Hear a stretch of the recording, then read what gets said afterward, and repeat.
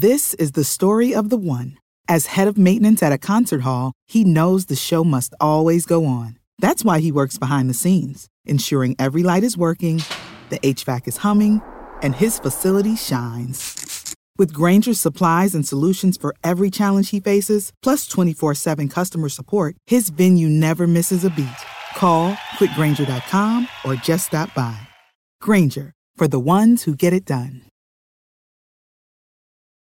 When you need mealtime inspiration, it's worth shopping Kroger, where you'll find over 30,000 mouth-watering choices that excite your inner foodie. And no matter what tasty choice you make, you'll enjoy our everyday low prices, plus extra ways to save, like digital coupons worth over $600 each week. You can also save up to $1 off per gallon at the pump with fuel points. More savings and more inspiring flavors make shopping Kroger worth it every time. Kroger, fresh for everyone. Fuel restrictions apply. What's up, you guys? Sean Rossat, managing editor of Fightful.com here. It is your leader in crossover coverage between pro wrestling, MMA, and boxing. Nobody does it better than us. Head over to Fightful.com. I know some of you are just checking out Fightful for the first time this week. We get new viewers every day, new visitors every single day. We are a breaking news site that also gives you all the news. We give you news that we do break and news that we don't break. So you get it all over at Fightful.com, live coverage, photos, videos, podcasts, forums, really anything you can ask for in a wrestling, MMA, or boxing website. We have a boxing newsletter that drops weekly, a wrestling weekly I don't want to call it a newsletter. It's about 1,000 words each week, and it has some exclusives in it. Just this week, I shed some light on the New Japan and Access relationship.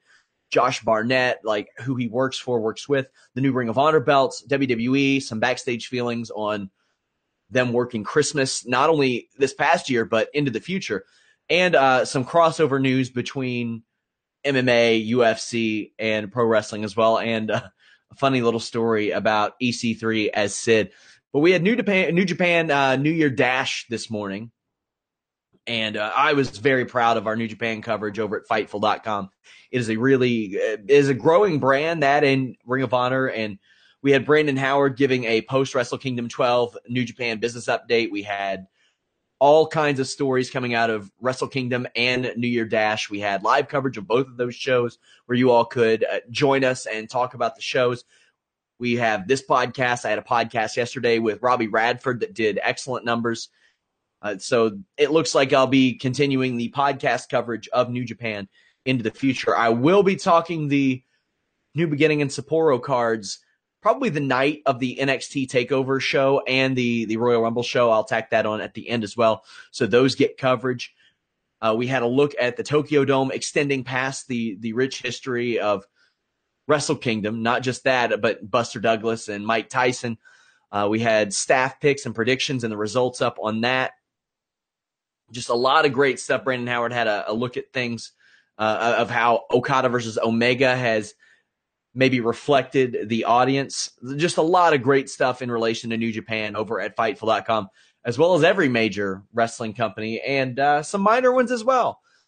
But we had New Japan Dash, and like I said, that Jericho-Omega match last night not only lived up to my expectations, it became one of my favorite matches ever, period. Like it instantly, I thought it had a little bit of everything in that match. And that's not something we've seen out of Chris Jericho. And now after today, I'm starting to wonder, like, maybe he just got it in him. As I mentioned, he probably had a little chip on his shoulder over WWE not letting NXT talent on his cruise. And maybe he just got it in him to solidify, even though he had that great run in WWE last year and the year prior, to just kind of help lend some more credence to the thing that he always says, that maybe he's one of the greatest of all time.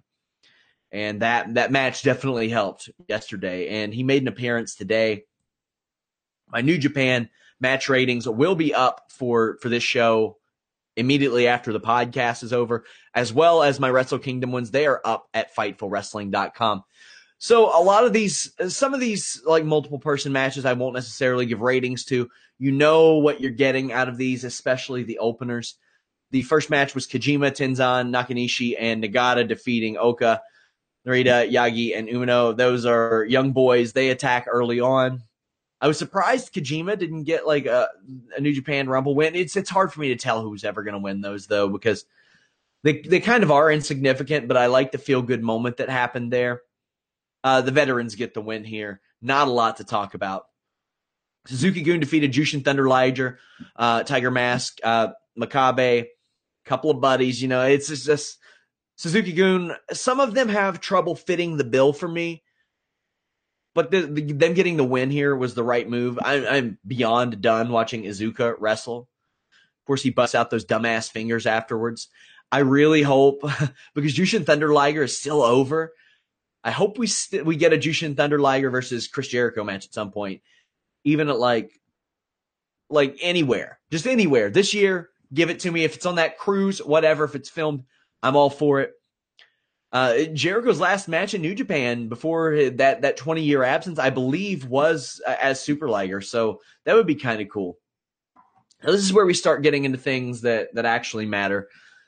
Jay White defeated Kitamura, and to me, Jay White in this match was completely void of heat after that Wrestle Kingdom loss, in my view. The crowd was still into the match, so that's not completely true in the grand scheme of things, but I didn't have any interest in the match, and maybe some of that is because human beings don't look like Kitamura, and after watching that Royal Rumble 2005 with the alternate commentary before they did the wellness tests, before people were dropping dead, that's what a lot of their guys looked like, and humans aren't supposed to look like that, so maybe that takes a little bit of the enjoyment out of it for me. White works over the leg. He looked a lot better in this match than he did at Wrestle Kingdom, in my opinion, and I don't think that's his fault. I don't think it's his fault that he didn't look good at Wrestle Kingdom. I think that decision was a tough one to justify. He's still using the Blade Runner as a finish. Sure, he won this match. It was average. It was to get him a win after he lost at Wrestle Kingdom. Up next, you had the Elite, Young Bucks and Kenny Omega, defeating Roppongi 3K and Cheeseburger. Cheeseburger really over there. He was here to take the pin. I got to say, the Elite marketing their own branch and stable and merchandise is brilliant. It's savvy. That later as Bullet Club kind of splinters. But this was by and large a comedy match, but it all made sense too. I really liked the way it was all put together. Matt Jackson and Kenny Omega were making Nick Jackson do the lion's share of the work because they were both hurt. Omega had that vicious match, and Matt Jackson got worked over. His back got worked over so much at Wrestle Kingdom that he was like, "Hey, man, you do it." So there was a hilarious exchange between Yo and Matt Jackson, who both had their backs beaten on the night before. It was that dueling sell of the backs the night prior. Like they came to this mutual understanding, like, let's not target the back. And then Matt hit the ropes, and he was hurt by that. Then they were just both like, let's tag out. And it was to Kenny Omega and Cheeseburger. And usually you'd be like, yeah, Kenny Omega's going to wipe the floor with Cheeseburger. Well, he didn't, because he was so beaten up from the night before. And that's why, like, Roppongi 3K is a highly ranked team, a successful team. They went on that winning streak for like 3 or 4 months. But, Cheeseburger is what he is in this role, and he's a good pop, and he does what he's supposed to do. But 2 of the members of the Elite being hurt so badly gave this match going so long more credibility. Like, Kenny Omega couldn't even do body-to-body contact on pins, which I thought Kevin Kelly did a great job of mentioning on commentary. Like, Cheeseburger and Roppongi didn't have a chance, but the injuries made it seem a little more believable. And for all those people that say that these 3 guys in particular in the Elite do not tell stories, that's crap, man. They told a great story in a comedy match here.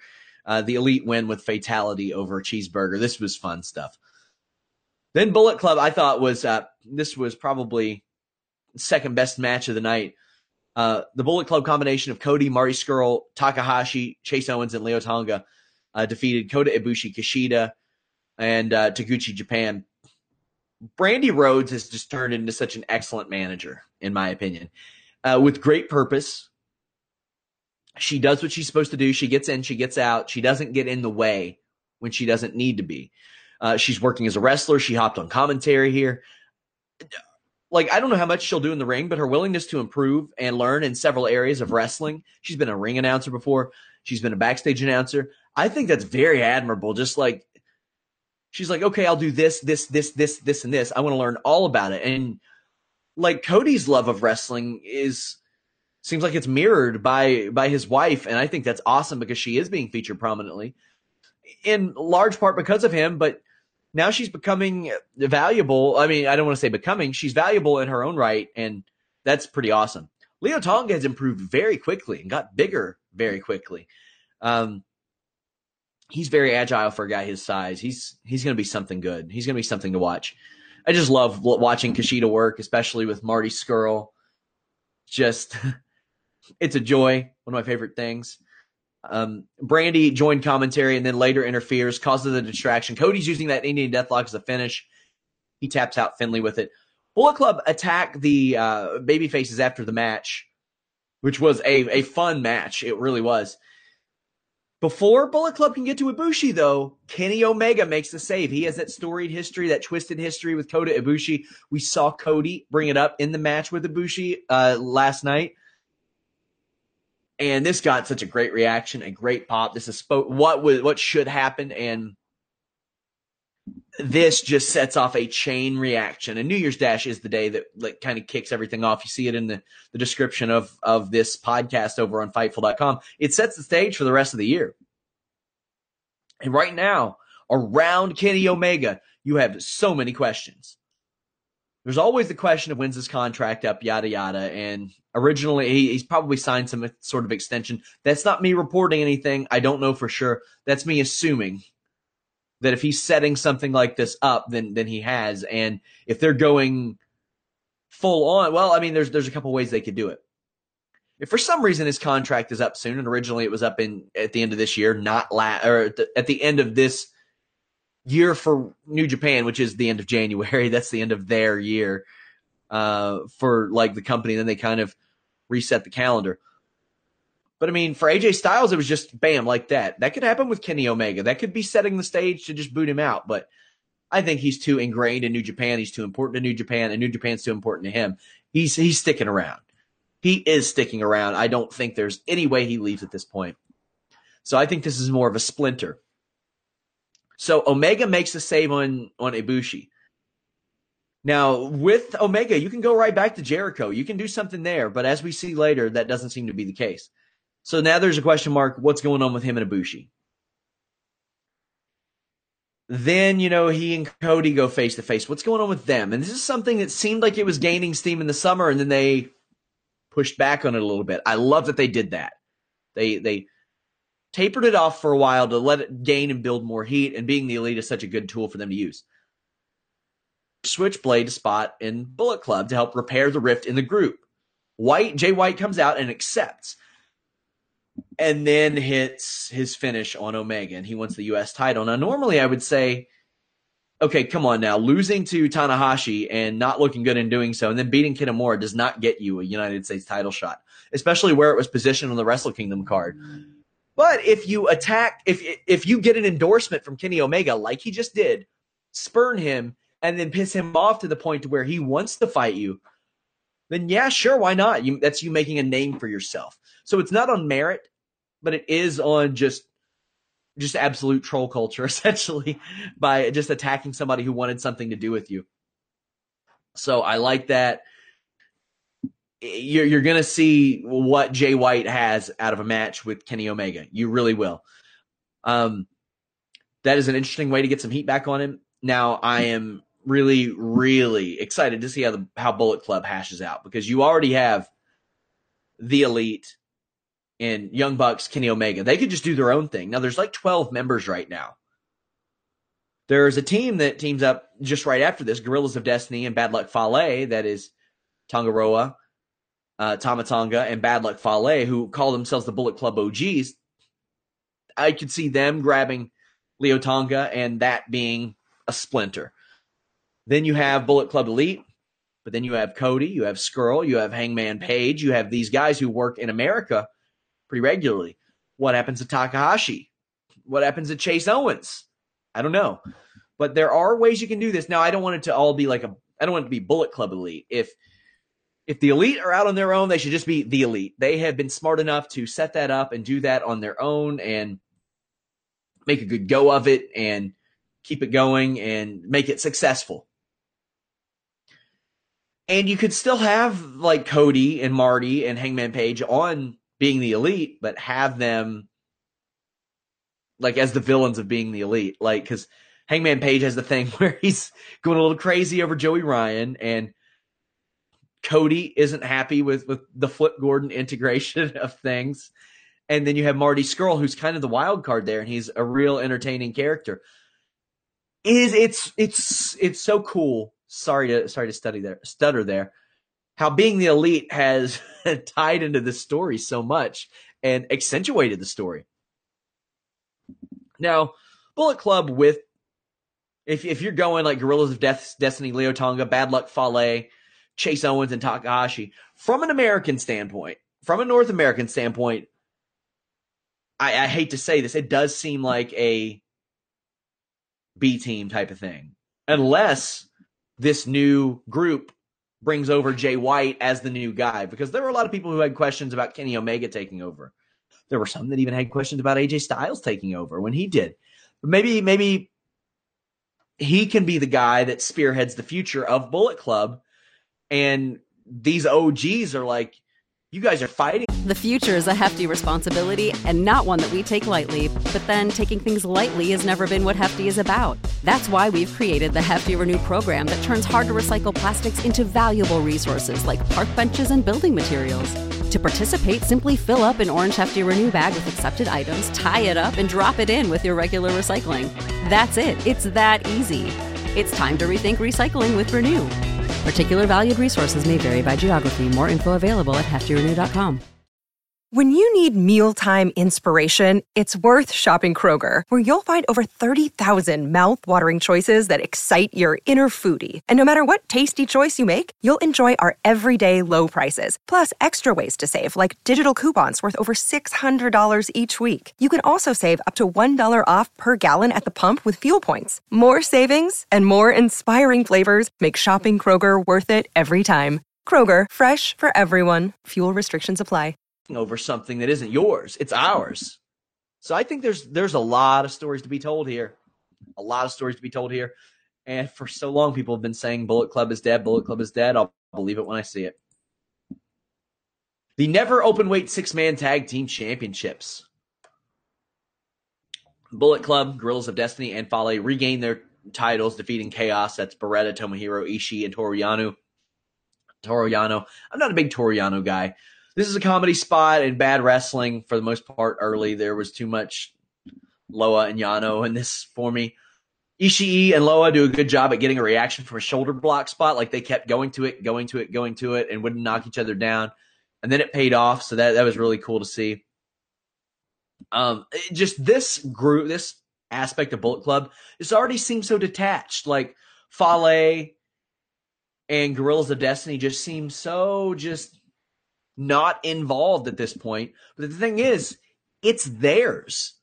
Kenny Omega is the quote-unquote leader right now, and Young Bucks are so prominent, but it is Fale's and Tama Tonga's more than anybody's because they've been there since the beginning. And, you know, Tonga Loa and Leo Tonga are family to Tama Tonga, so it's going to be very, very interesting.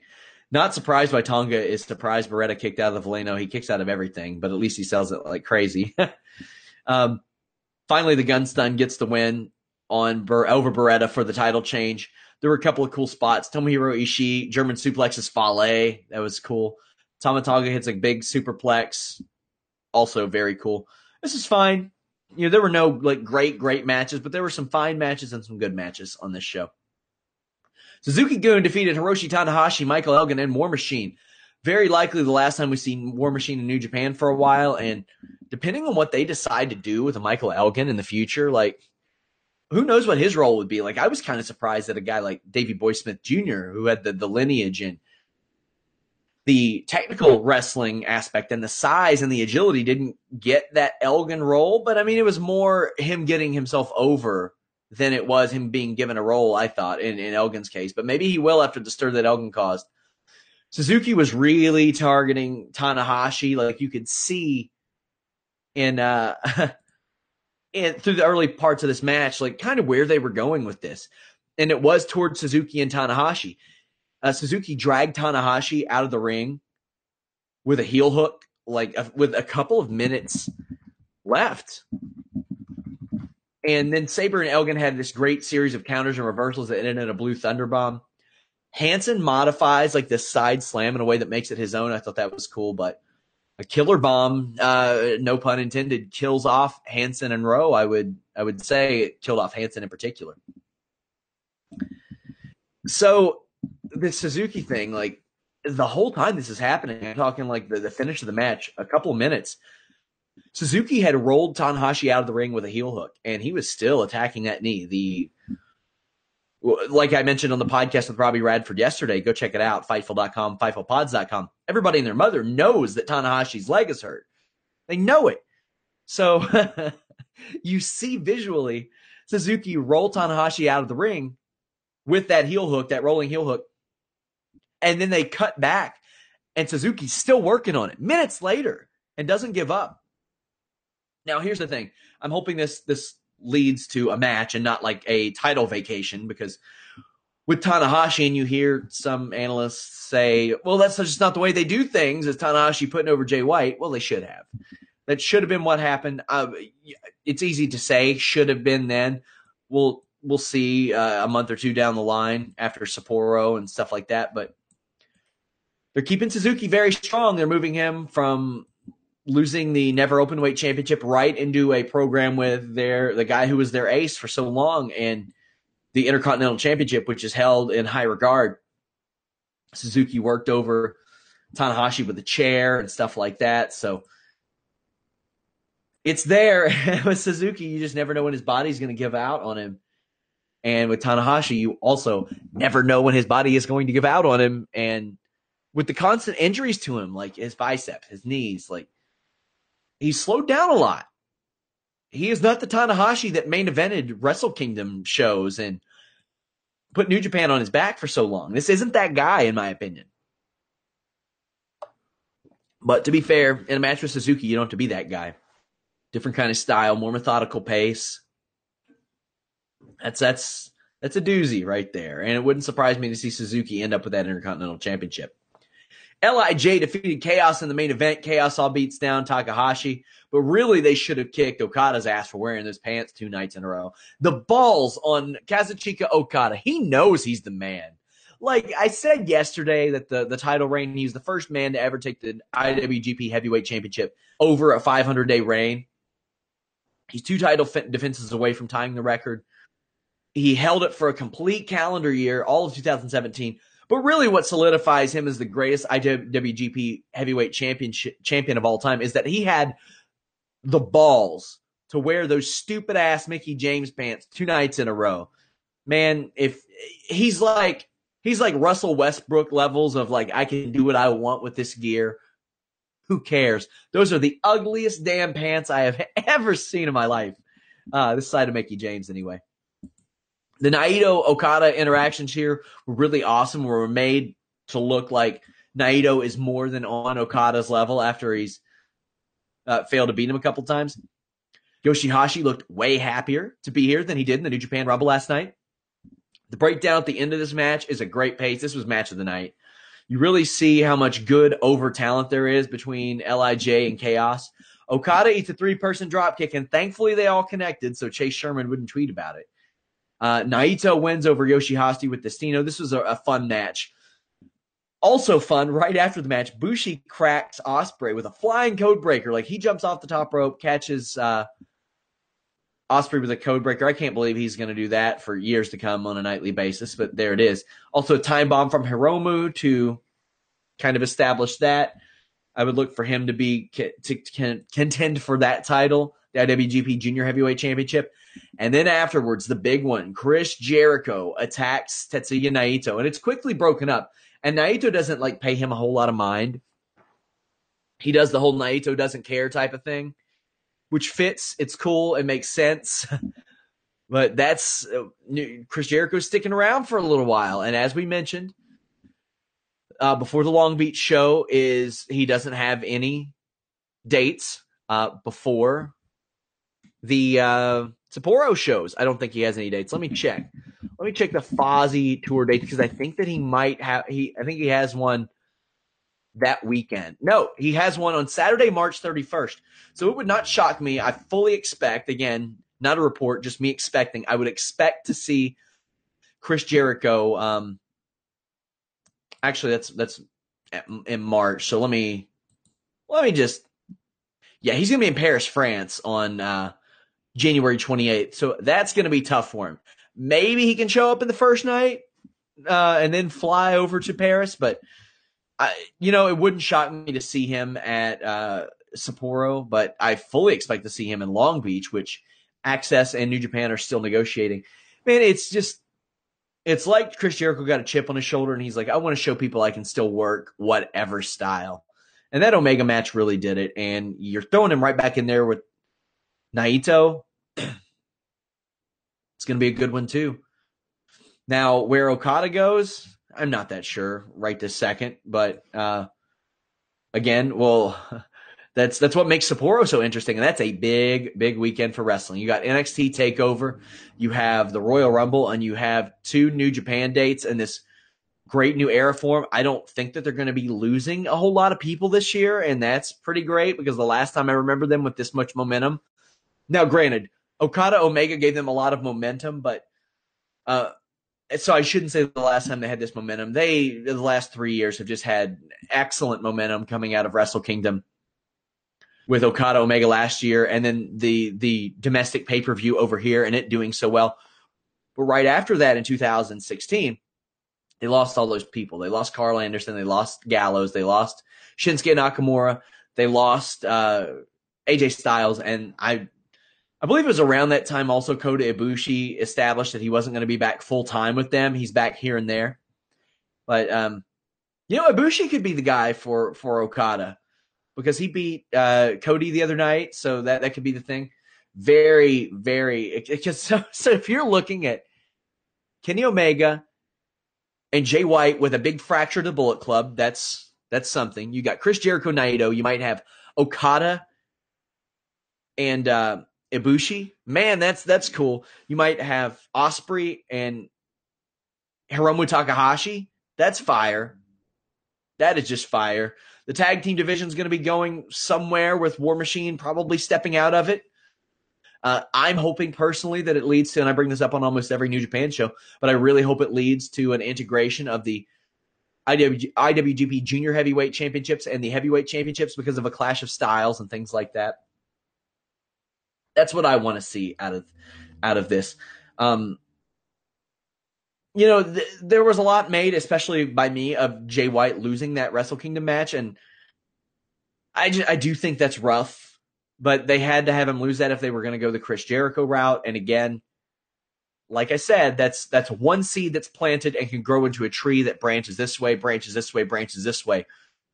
Because I don't think the story's over with Jay White and Bullet Club. I could see him leading, quote unquote, leading the Leo Tonga and Tama Tonga and Bad Luck Fale and those guys who have kind of taken a step back in the eyes of a lot of people for the Bullet Club because they've got that American presence, that North American presence, and that UK presence. And Cody has been a big face for them. And the Young Bucks have been a big face for them. And so is Kenny Omega. And all of the cast of Being the Elite really has. I was kind of surprised that they didn't bring over Hangman Page just to be there.